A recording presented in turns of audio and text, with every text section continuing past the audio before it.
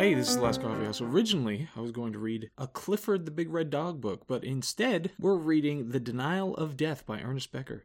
I love and hate this stupid book. It has some of the best ideas, some of the least humility, and some of the worst defining of terms we've seen so far.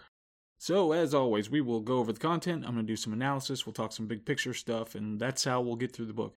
So content forward talks about the world is terrifying as a kind of a base concept that needs to be established. The basic motivation of people is to control anxiety about death. And then there's this introduction of this idea of how we want to be heroes. And it's the heroics that are used to fight this anxiety about death. And of course, as we'll get into it, this is obviously a very, very broad theory. And generally, when theories are so broad, they explain literally everything that they actually have no meaning. In this case, I think there's actually a lot of important concept that's coming out of this. So in the preface, we've got the denial of death is the motivation. That's what motivates people. Fear of death is universal. Of course, that's not literally universal. Some people do not have a fear of death, and they're much more likely to die. But it's psychologically, it's as universal as it gets. So initially, as human beings, we thought that the truth was slim and elusive. But currently, we're in a state where we have this useless overproduction of knowledge. There's a warning here about how people get carried away with the over-exaggeration of their own theories because they have a vested interest in them. And then we get kind of a map of the way the book's going to go. It's going to sum up psychology beginning with Kierkegaard and going through really Otto Rank and the ideas that they have. And it is a hell of a trip, let me tell you. Chapter 1 is about human nature and the heroic. It looks at the development of psychoanalysis in terms of the urge to heroism. And now, in today, religion is no longer a valid heroic system for many more people than has been the case historically. And heroics is based on organismic narcissism. So this is the setup, and this is what we're looking at, is that we've got this urge to heroism, and that is based on this organismic narcissism. Then we go into the terror of death. And there's a discussion about evolution and how this terror of death is not just biological, and it's not just about the biology of actual physical death, but you have this symbol of death that you deal with psychologically through your life. And the way that you get power as an individual is from suppression of the fear of death. Then we get the recasting of some basic psychoanalytic ideas. So things like anal fixation. He talks about Freud, he talks about the Oedipal fantasy, and how Freud was way too focused on sex as a motivating factor, and actually it was the horror of the basic animal condition that is the primary motivator. And this idea here, this is fascinating. The child wants to become the father himself, or in effect his own creator. You want to be, and how you develop and what you're trying to accomplish, is to make yourself your own creator, so you don't need a creator. And then the mother on the other side is the caregiver for the child, which will come into play later when we discuss it a little bit more. But there's this narcissistic project of self-creation is doomed to failure. It's not something that will actually alleviate that fear of death. And there's this distinction here about a self, that there's both a self and a body, and that human beings are confused about which he really is. So that's one of the primary conflicts that we have to deal with psychologically, is that we have a self and we have a body, and we constantly confuse which the real you is. Human character as a vital lie. There's a fear of one's own greatness and a fear of knowledge of oneself. Now, these things, it would be pretty hard to argue against their significance when it comes to human beings, but it's this fear of finding out something that could make us look weak or bad in general. And the armor of character is the last defense against death, so you have to maintain that armor of character. And we have this paraphrase of Freud at this point about how psychoanalysis cured the neurotic misery in order to introduce the common misery. So that's, at the bottom, we don't reach utopia, which is another thing that will come up later, but at the bottom we reach common misery as opposed to the neurotic misery, and that's how you get through, that's what you get when you go through psychoanalysis. Then we go into Kierkegaard, and Kierkegaard as psychoanalyst. And there's this discussion about how psychiatric processes and religious perspectives are related. They're intertwined, very close to each other. Even inextricable, I think, is the word that's used in the book. And the author talks about how Kierkegaard anticipated the data of modern evidence when it comes to psychiatry and psychoanalysis. And then we've got this introduction to this idea of how a person must transcend himself, and that's why Kierkegaard ends up on religion. People have this urge to freedom, but they feel more comfortable in the prison of one's character, and there's this vital lie of character that people deal with. And that's how they come to terms with the fear of death. And then we get some lovely terms about how people need to shed their social conditioning and that they can be on the brink of infinity, and a bunch of other just incredibly broad, vague terms like that. We go into Freud's character. There's so many fascinating things in this. So Freud, generally, he omitted the idea of the fear of death being the primary motivator. It was all about sex for Freud. But the author goes through these indicators about how Freud was subject to his own denial of the fear of death.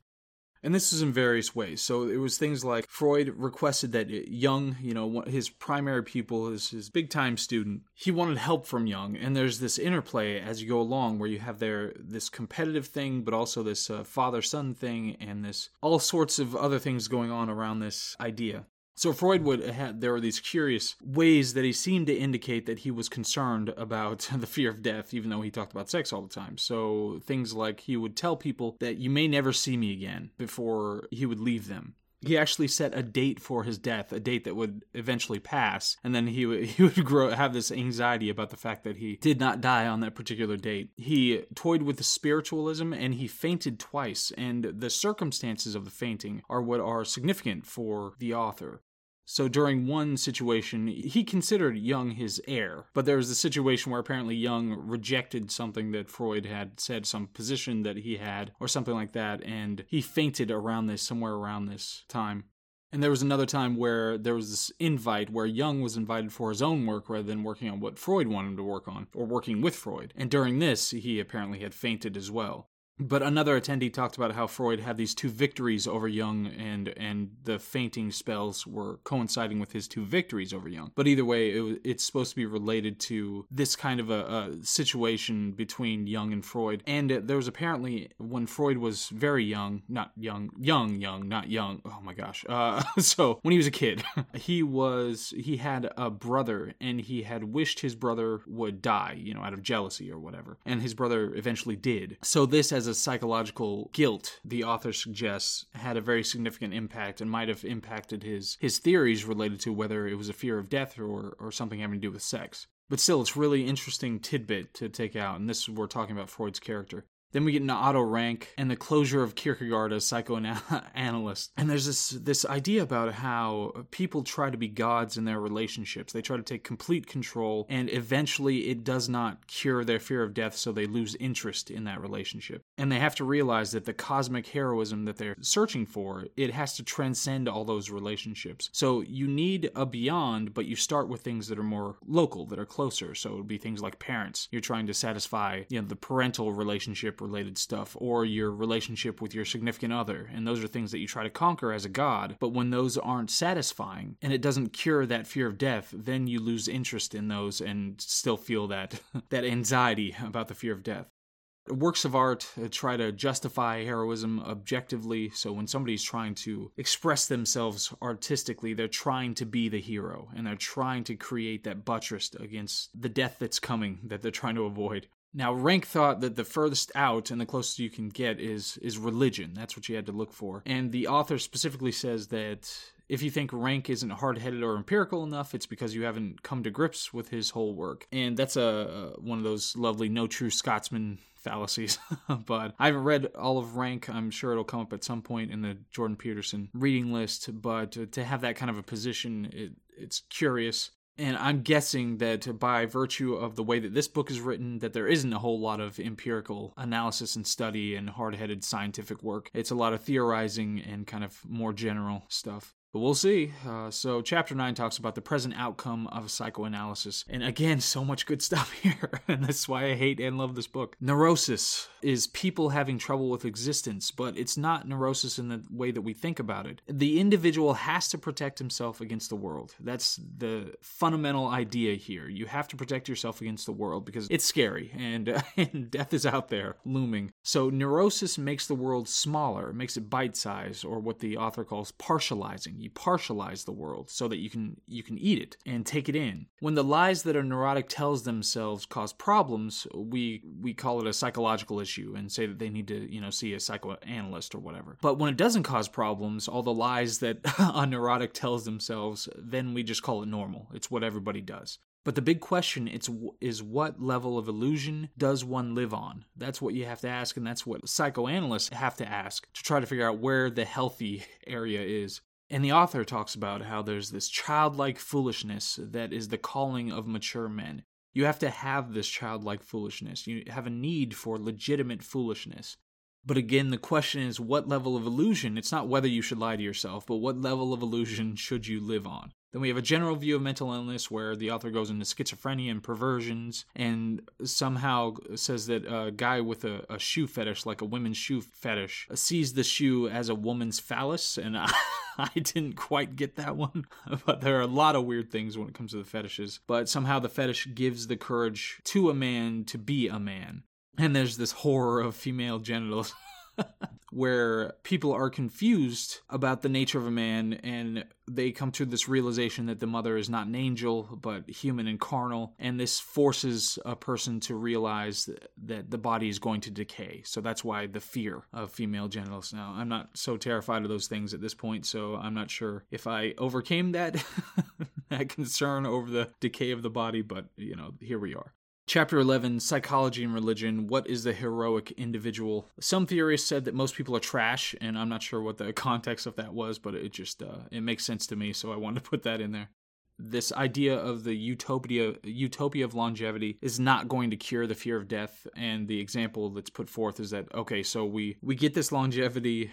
The death fear is going to be much more pronounced because instead of dying and losing, 10 years or 20 years or something like that, you might lose 900 years if you die at a certain point. There was this weird situation where this woman comes in with stomach trouble. This is recounted by the author. This woman comes in with stomach trouble to psychoanalysis, and she's doing well, in her job and all that. She's single, no kids or anything. And she's talking about how she wants to clear up the stomach trouble. And he says that it was the price you pay for not getting married, that it's a psychological ailment, and you have to live with your stomach trouble because you never got married. So I'm not sure what all that was about. Psychology is the myth of utopia through self-knowledge. Important idea. Self-knowledge is not really the goal, and it's not going to be a cure for death. Psychology actually becomes a new belief system. And this is something that I must have alluded to at some point that I thought was the case, but it's put so much better in these terms here. Because instead of psychology just being some kind of an empirical dive to try to figure out what's true, it just becomes a new belief system. And it's described by the author as a kind of religious rite now. It's a new kind of religion that's being used to create a new mythology for you to live by. So psychology needs to be a lived experience, and we need the boldest and most creative myths that we can live by. So therapeutic religions will never replace religion entirely, but these are the structures of the healthy repressions that people need when it comes to psychoanalysis, and just humans in general, all the humans. So that's pretty much the end of the book, and I love it and I hate it. I absolutely love some of these ideas. I mean, just to no end. This whole idea it makes so much sense to me. And okay, so just to start out, again, amazing ideas. Often the frame is that we know all the answers, and they are just the author is just measuring theorists by the standard of we already know everything, which is concerning, obviously. And the big ideas that I have about this are, okay, what does it actually mean? Death as a meme. The idea of death, the fear of death. Death as a meme, what does that actually mean? How does it get transferred? If any other kind of idea can be, chopped up and changed, modified, mutated amongst people and have different, allele frequencies when it comes to a population, what does that mean for the idea of death? And is there a differing degree of a fear of death by individual? Because if it's not 100%, like the speed of light, if it's not 100% the same amongst all people, then what does that actually mean psychologically? Some people are more afraid of death versus others, and some people are more motivated by it than others. But in general, I'm pretty right about the framing of most of this. So the heroism in the face of the fear of death, and the need for bold and creative myths to provide character as some kind of a shield, it seems so very right to me when it comes to psychology, just based on everything that I've read about the human brain and how it works. Now, obviously, some myths are going to be better than others, but the clearest motivating factor to me is that I internally, not only can I not hold all the information information out there in the universe to make a final assessment at one time about what's going on here. But I can't even be sure that my brain is a proper mediator,